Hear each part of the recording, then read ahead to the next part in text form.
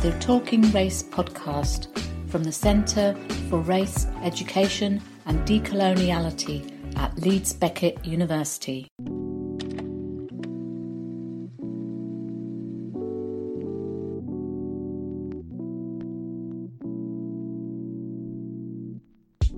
Welcome to the final episode in this series of Talking Race.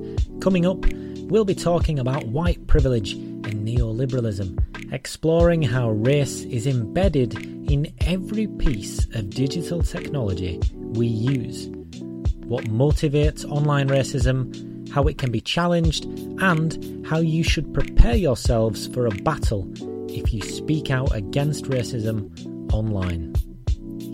Today I'm joined by Leeds Beckett University Senior Lecturer Rachel Boyle. Rachel is based at the Carnegie School of Education and teaches and researches on race, racism and ethnicity. In January 2020, her appearance on Question Time caused the Twitter sphere to erupt. Rachel will be recounting this somewhat unsettling and uncomfortable experience. I'm also joined by Jessie Daniels, Professor of Sociology at Hunter College in New York and at the Graduate Centre. Her main area of interest is in race and digital media technologies. She is an internationally recognised expert on internet manifestations of racism. Daniels is the author or editor of 5 books, including White Lies and Cyber Racism. So today we're joined with Professor Jessie Daniels and Rachel Boyle. And the first question is to you, Rachel. Now, although we're at episode 6 in the podcast, can you just give us a quick reminder of what racism is? Okay, racism can be defined as the manifestation of contempt or hatred for people who have different physical characteristics than our own. So race is a socially constructed notion based on physical appearance. Exactly. Now, over to you, Jessie. Now, you literally wrote the book Cyber Racism, which is what this podcast episode is all about. Are you able to provide us with a definition of what cyber racism actually is? Yeah, when I talk about cyber racism, I usually refer to it as internet manifestations of racism. The definition that Rachel gave of racism is an excellent one. It's funny though, even though I have a book called Cyber Racism, it's not actually a term that I use much anymore, simply because most people don't say cyber about the internet or whatever it is that we're doing online. A lot of times people talk about the digital. Some people refer to digital racism. The problem with both those definitions, cyber racism or digital racism, those terms, is that it kind of assumes that the internet is this other place that we go. And we might have thought that, in the early 90s or something, but today we think of, the Internet of Things, artificial intelligence, the internet is in our phones, we carry it with us all the time, so it's not like it's a place apart the way we used to think of it. And you mentioned the 90s there, and that links nicely into my next question. And at its inception, the internet was widely believed to be this race-neutral utopia of freedom. It was a paradise.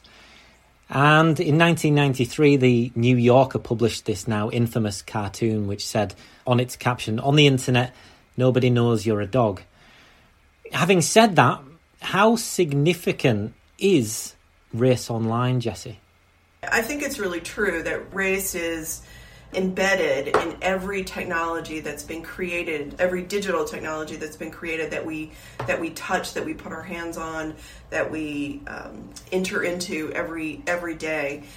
There was this mythology, and it lasted well beyond that 1993 cartoon that you mentioned, about the internet, that it was going to be this raceless, genderless, bodiless utopia where we would be frictionless. We would just exist. And that really comes from a very specific set of ideas about the creation of the internet. It's referred to as the California ideology because it's really rooted in John Perry Barlow's Manifesto of Freedom in Cyberspace. And he had this notion that was very rooted in sort of libertarianism about the internet, that it was going to be this place that was going to free us from all these, the bondage really of capitalism and of bodies and of race and of gender and all that. It was just going to be free. And you've heard the expression, the information wants to be free. It comes from that set of ideas. And that's still really prevalent in the United States. And the way that we think about the internet, the nonprofit organization Internet Electronic Frontier Foundation was actually started in part by John Perry Barlow. And a lot of their pushback on government regulation of the internet is rooted in that kind of idea that the internet is this other space where information wants to be free. The next question really is to you, Rachel. I'll just read some statistics first to show the extent of online racism that goes on. In 2018, Amnesty International reported that black women in journalism and politics were 84% more likely than white women to be mentioned in abusive tweets. It's very undermining, it's very humiliating, and it gets so you almost don't want to go online in the morning. You don't want to go on Twitter because you know what you're going to see. And in fact, for long periods of time, I don't go on Twitter because I know what I'm going to see. Now, people of colour, women, anyone who challenges the racial status quo often becomes targets of racism and abuse online. Now, Rachel, you've experienced this firsthand, and you were at the centre of a national news story in Britain in 2020. Are you able to share your experience and tell us a little bit about what happened? Yeah, it was in January of this year. The furore of January should have warned us what the rest of 2020 was going to be like. I appeared on a political television programme, BBC television programme Question Time, in January as a member of the audience. There were obviously, as there is with Question Time, there were a panel of guests, one of which was an actor whose name I won't mention because I don't mention his name publicly anymore, who comes from as an acting dynasty family from the UK. The topic of conversation in terms of the question that was asked by another audience member was about Meghan Markle and Prince Harry. And during that week, it had been announced that they were going to leave the royal family, etc. And a question was asked about what the panel thought of both Meghan and Harry. One of the panel members responded to the question and then they brought it back to the audience. It was specifically around the press treatment of Meghan Markle, and I was called upon for comment. The problem we've got with this is that Meghan has agreed to be Harry's wife, and then the press have torn her to pieces. And let's be really clear about what this is. Let's call it by its name. It's racism. She's a black woman, and she has been torn to pieces. You can't. She has been torn to pieces. It's not racism. It absolutely is. We're the most tolerant, lovely country in Europe. Let's celebrate our women. It's not racism. It's so easy to throw the charge of racism at everybody, and it's really starting to get boring. What worries me about your comment is you are a white privileged male who has no experience in it. I mean, I can't help what I am. I was born like this. It's an immutable characteristic. So to call me a white privileged male is to be racist. You're being racist. You cannot dismiss. Okay. So the show was then broadcast about an hour after we finished filming. And I've been on Twitter at that point for about a year and a half, and I had about 850 followers, and most of those followers were my students from the university where I teach. And I woke up the next morning and it was 5,000, and then it just continued right up to 20,000. All of the national newspapers got in touch with me. The clip went viral. Well, he's been called the definition of white privilege for his outspoken views, but for others, he's the ultimate anti-woke hero. He is the actor and musician Lawrence Fox, who's found himself at the centre of a media storm for his views on racism. I was interviewed by the Guardian / Observer newspaper. I didn't speak to anybody else. I refused to speak to anybody else. And I appeared on the front page of the Observer on the Sunday. And then the online communications that came to me sort of grew and grew and grew and have never stopped since. What an amazing story that is to recount as well. And I think in a few moments or in a few questions time, we'll run through the impact of what happened online following that. But just that provides a really nice moment to just remind the listeners of the term white privilege. What exactly is that? White privilege is a term that's used to describe people of white backgrounds in terms of how they are able to navigate their lives minus the discrimination that comes with being non-white. So the next question moves over to you, Jessie. And like Rachel, you're very active on Twitter. You've got a lot of Twitter followers. And back in 2018, I saw that you faced some criticism after tweeting some of your thoughts that were based on your research. Can you tell us a little bit about what happened here? Yeah, it was actually in the fall of 2017, and but it continued well into 2018, and even today. So I was on Twitter and just spending time there. It's useful for me because it's often the way I work through ideas, talk to people that other sociologists, talk to them about ideas. It was actually a friend of mine and a sociologist, Crystal Fleming, who had posted a question. She was saying, for white people who consider yourselves allies to the cause of racial justice, if you've lost family or friends over your racial justice activism, what's the impact been for you?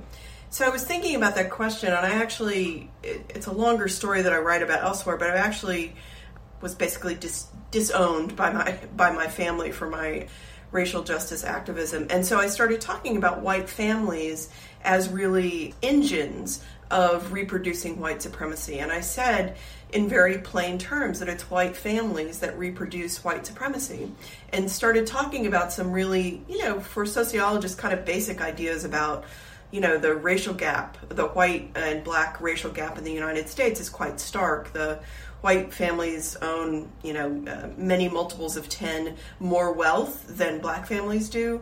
And the way that usually gets talked about, though, is in terms of black deficit. What are black people doing wrong? How are they spending their money? Why can't they earn more money? Why can't they save more money? And I was really just turning that lens around and saying, what is it about white families that perpetuates that inequality? And part of it is about holding on to white wealth, but it's also about the way that white families are constituted, that if you are not going to uphold whiteness, then you're going to be disowned, you're going to be set out, you're going to be disbarred from that family, as it were. And of course, I kind of knew it at the time when I was writing this tweet thread. I thought, for people who are not in the struggle, for people who are on the far right, they're going to not hear this message that I have to say. And sure enough, it wasn't long after I had done that tweet thread that it got picked up by Alex Jones on InfoWars. And I sort of wasn't paying attention to Twitter. I went on and did some, the rest of my day. And I was just walking into a class and I got a text message from a friend. It was actually from Dana Boyd. And she said, "Frickin' Alex Jones." And then just hugs. I was like, oh, this is bad. This is very bad. And then I went into my office and looked online and just typed in Alex Jones plus my name. And there was my image and my tweet thread and was on his website. And from there, just as a sociologist who studies this stuff, it was really interesting because it just refracted through the whole right-wing media ecosphere. And it wasn't, I think it was probably within 24 hours that I was getting phone calls from Tucker Carlson, to be on Fox News and that sort of thing. I declined. So that was all very interesting. What was less interesting and more concerning and very troubling was that then they started calling my institution. They started calling my department colleagues. They started calling the administrative staff of my department. They started calling my dean, my provost, the president of my college. And then it became a controversy in my institution. And, and that just, for me, it launched me on thinking about the way that race and digital technologies are affecting the way that we do our jobs as academics. I think it's really becoming weaponized in a particular kind of way. Based on your experiences then, I'm just wondering, because you've encountered quite high volumes of abuse directed towards the both of you by, say, the far right, how does it feel? I mean, for somebody who's going through that, what is that like? We'll go to you, Rachel. What is it like when you're living through that storm on Twitter at that time? To be totally honest, there wasn't an ounce of me that was surprised by it. You don't do the work that I do on racism without expecting some kind of battle. We didn't come into this realm for a quiet life. We didn't engage with this aspect of research so that everybody would agree with us. And when it happened, everybody around me, so everyone that was close to me, my family and my close friends, were all like, oh my goodness, I can't believe this is happening. And I was just like, yeah, well, I can. And I knew in the moment, I sat in the audience of that programme and thought, I have a choice here. I can say this, I can challenge this man, or I can stop. And at no point did I think or even waver about, yeah, okay, I'm going to stop talking now, because that's my duty. And the moment the words left my mouth, I knew that something was going to happen. The man next to me, who was sitting next to me in the audience, who I didn't know, just leant over to me and said, that's going to go viral, and started laughing. So as soon as that seed was planted, I was prepared for the backlash. What I wasn't prepared for was the backlash from my own community. So I had backlash from the far right, and I was like, yeah, keep it coming. That's, totally to be expected. But I had backlash from the Black community who told me that I wasn't Black enough. Now, I'm mixed race. I have a white mother. My father's family are from Barbados and Sierra Leone, and I'm pale-skinned, straight hair, and I was told that I wasn't Black and I shouldn't be commenting. I had a lot of those comments, obviously, from the far right, but those small number of comments from my own community, that was the point at which I was brought to my knees, because I was like, oh my word, this is not what I expected. And I didn't say anything to offend anybody. What I said was to challenge a man who had no experience of the context expressing his opinion. So for me, it wasn't the far right. Yeah, totally to be expected. These people are always going to pop up. They've got very specific profiles. It was other people. What did that feel like? That made me feel like I did when I was a kid. So growing up in England in the 1980s as a mixed race child with light skin was not a comfortable space to be in. Most of my family, my dad's family, all live in New York, Jessie, funnily enough. And I've spent a significant amount of my life in New York. And I would hear one opinion and one viewpoint about what I was ethnically. And then I'd come back to Britain and I'd hear something completely different. So my life has been very much, I've lived in a juxtaposition all the time. But to be faced with that abuse from my own community at that point really blew me away. I think in terms of the volume then of the abuse that you faced, Jessie, I mean, could you give us a number in terms of the types of messages you were receiving, or how many were abusive? What did they say? Are you able to share some of that? Yeah, I mean, it was really, again, I mean, at first I was just so fascinated. I wanted to start a spreadsheet of the kinds of responses that I got. I didn't, but I would say that around 65-70% were just simply outrage. It was really that kind of, how could you, a white woman, say these things? It was just really in that, I think I shocked people. That was really, I think, the first thing. And then I would say that there were another solid 20% that were very short and very pointed and very violent. They were either death threats or rape threats, and often a combination of death and rape threats. We want you to die and be raped in this particular way. And then another, I don't know what percentage I'm at now. The rest of them were just a little unhinged. But the thing that most people will say about the internet and about abuse that gets hurled on the internet is that people are anonymous, and so they feel they can say anything. And that wasn't my experience at all. I would say the vast majority of the messages that I got, including the really violent ones, people left all kinds of identifying information in their emails, like with their full signature file of their name, their address, their phone number. I mean, it was really fascinating to me the way that people felt, I would say, emboldened to be themselves in these hateful kind of ways. And that was kind of surprising to me. One other thing I just wanted to say, so the volume of that, you asked about the volume, and it was in the range of thousands of messages, and I lost count, and it came through every digital mechanism that I was connected to. So I had a couple of emails, and the messages came to both emails. It came through Twitter, it came through Facebook, which I don't look at much, but it just sort of like, if I was online anywhere, it came through those different places. Rachel, you've gone through something very similar, and I'm just wondering if you share some of those experiences. Certainly issues of intersectionality, and I think they were the fact that I'm mixed race, the fact that I'm a woman, the fact that I'm from the north as well. There were certainly those three areas overlapping to create some kind of hatred. I had some very, as Jesse's talked about there, some very explicit communications that were around sexual violence and violence generally. Those were both online, and then people wrote to me at the university. So things arrived at the university in hard copy. We then had to involve the police. But online, I must point out, Jessie talking before about she wanted to keep a spreadsheet. That's exactly how I felt. Because I was like, I need to be aware here that all of this good stuff is being overshadowed. So I started moving things into folders. And actually what I found was that a quarter of the communication was negative, and within that quarter, there was the violent stuff. And then 3/4 of the communication was incredibly positive.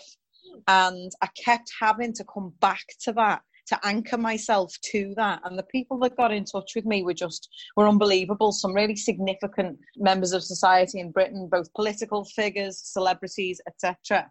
And I kept thinking, no, go back to the fact that the greatest response has been positive, because the content of that 25% really could have overwhelmed me.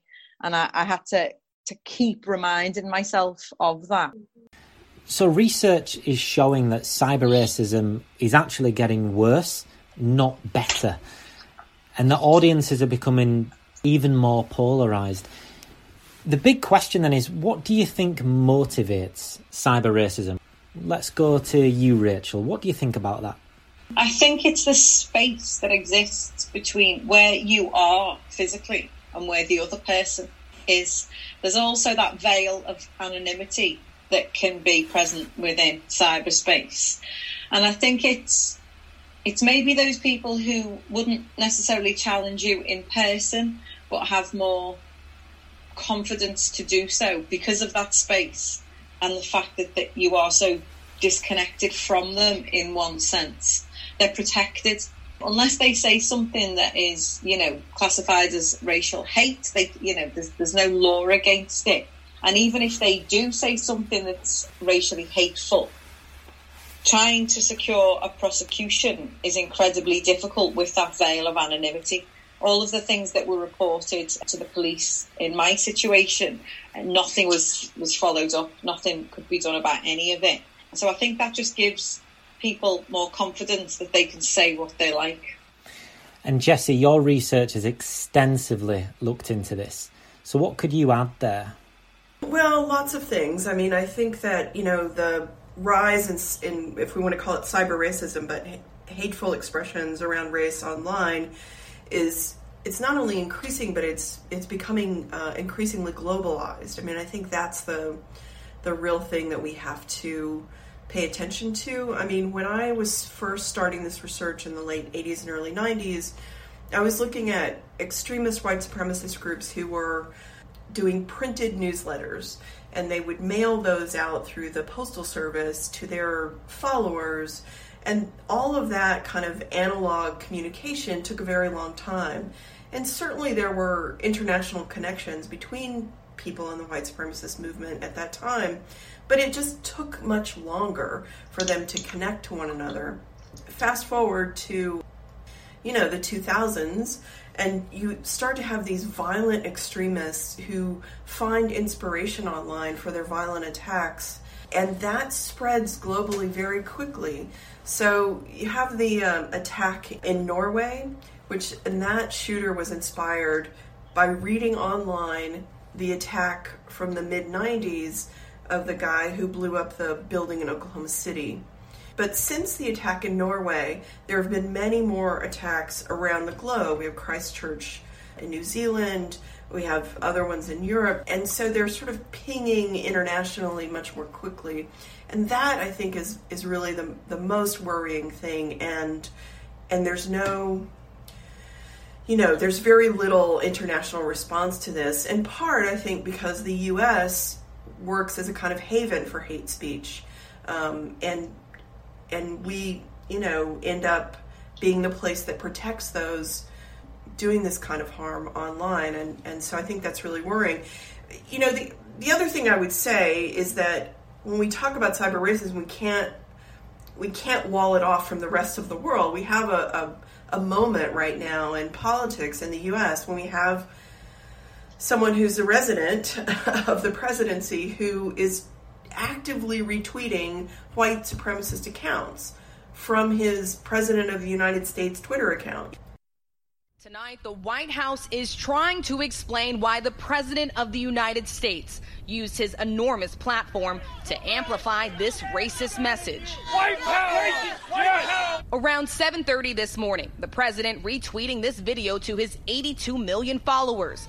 A man shouting white power in a golf cart displaying Trump 2020 campaign signs. So yeah, cyber racism is expanding, is increasing, increasing in velocity, but it's also being powered by some of the most powerful individuals on the planet. So it's not just something that's, if I see this phrase again, I'll cry out, but it's not just something happening in the dark corners of the internet. It's happening from the main street. It's happening from the White House. If you could predict the future, what is this going to do to societies, to kids growing up that are around this type of hateful content online, seeing it day in, day out? It's been legitimised and authorised by people in powerful positions. What's the impact of that going to be?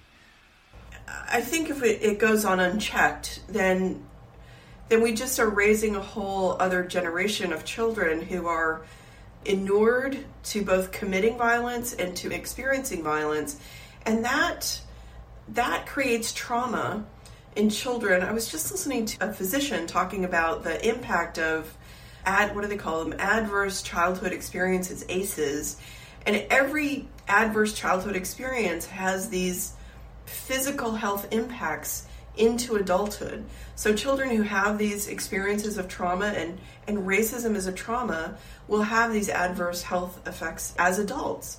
So we're ignoring this reality right now in a way that's affecting generations to come. And we really have to take, I think, a longer view of reducing this kind of harm.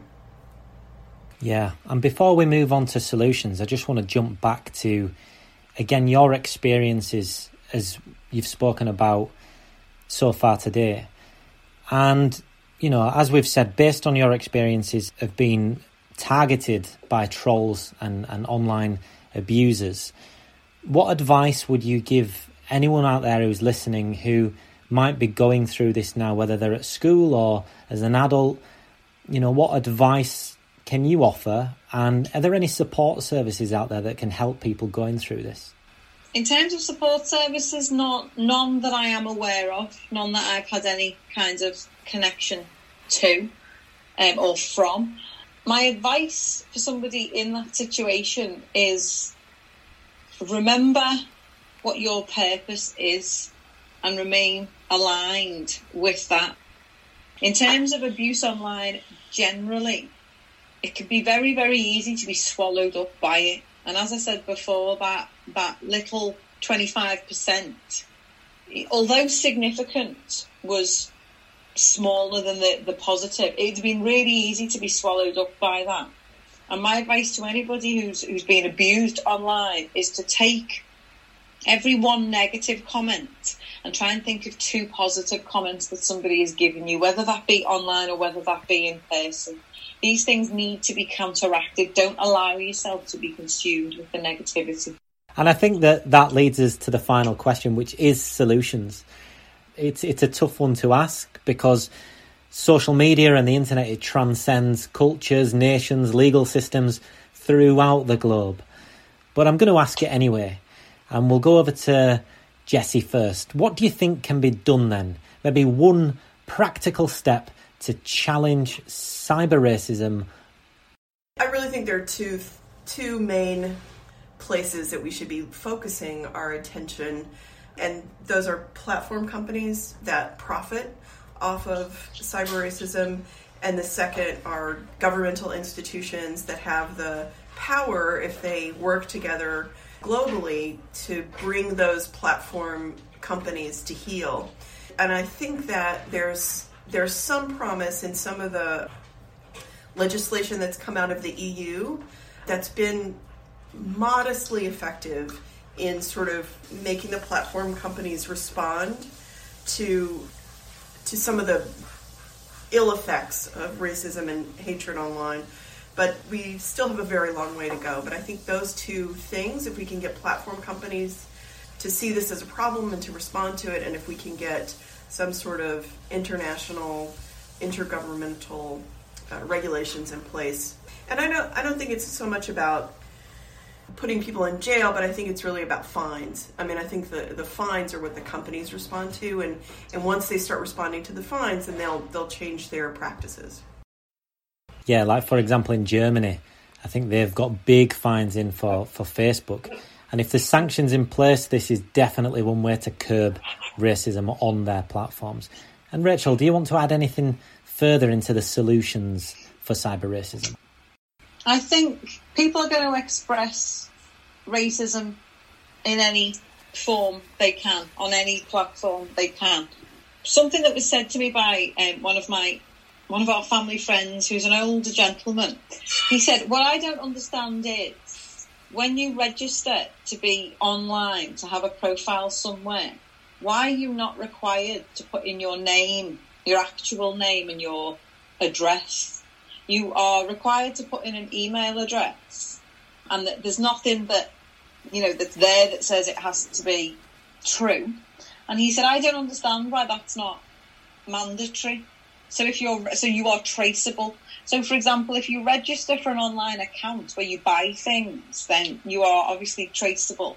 So therefore, I think that needs to happen. And that's something really, really simple. And when he said it, I was like, I've really no idea. I don't know how to answer that. But I think that would certainly reduce the number of keyboard warriors, as we refer to them, because they're responsible, they're traceable, and they have to take accountability, and they are accountable for what they say, and they're contactable, so therefore consequences are possible. Whereas this anonymity allows anybody to say anything at any time. And I'm not suggesting that addresses need to be made public, but I think certainly those platforms need to have access to that information should something like this happen, so that those people can be called to account. And I'll just throw that back to Jessie. Do you agree with this, or are there any potential problems with losing anonymity? Are there any benefits to anonymity online?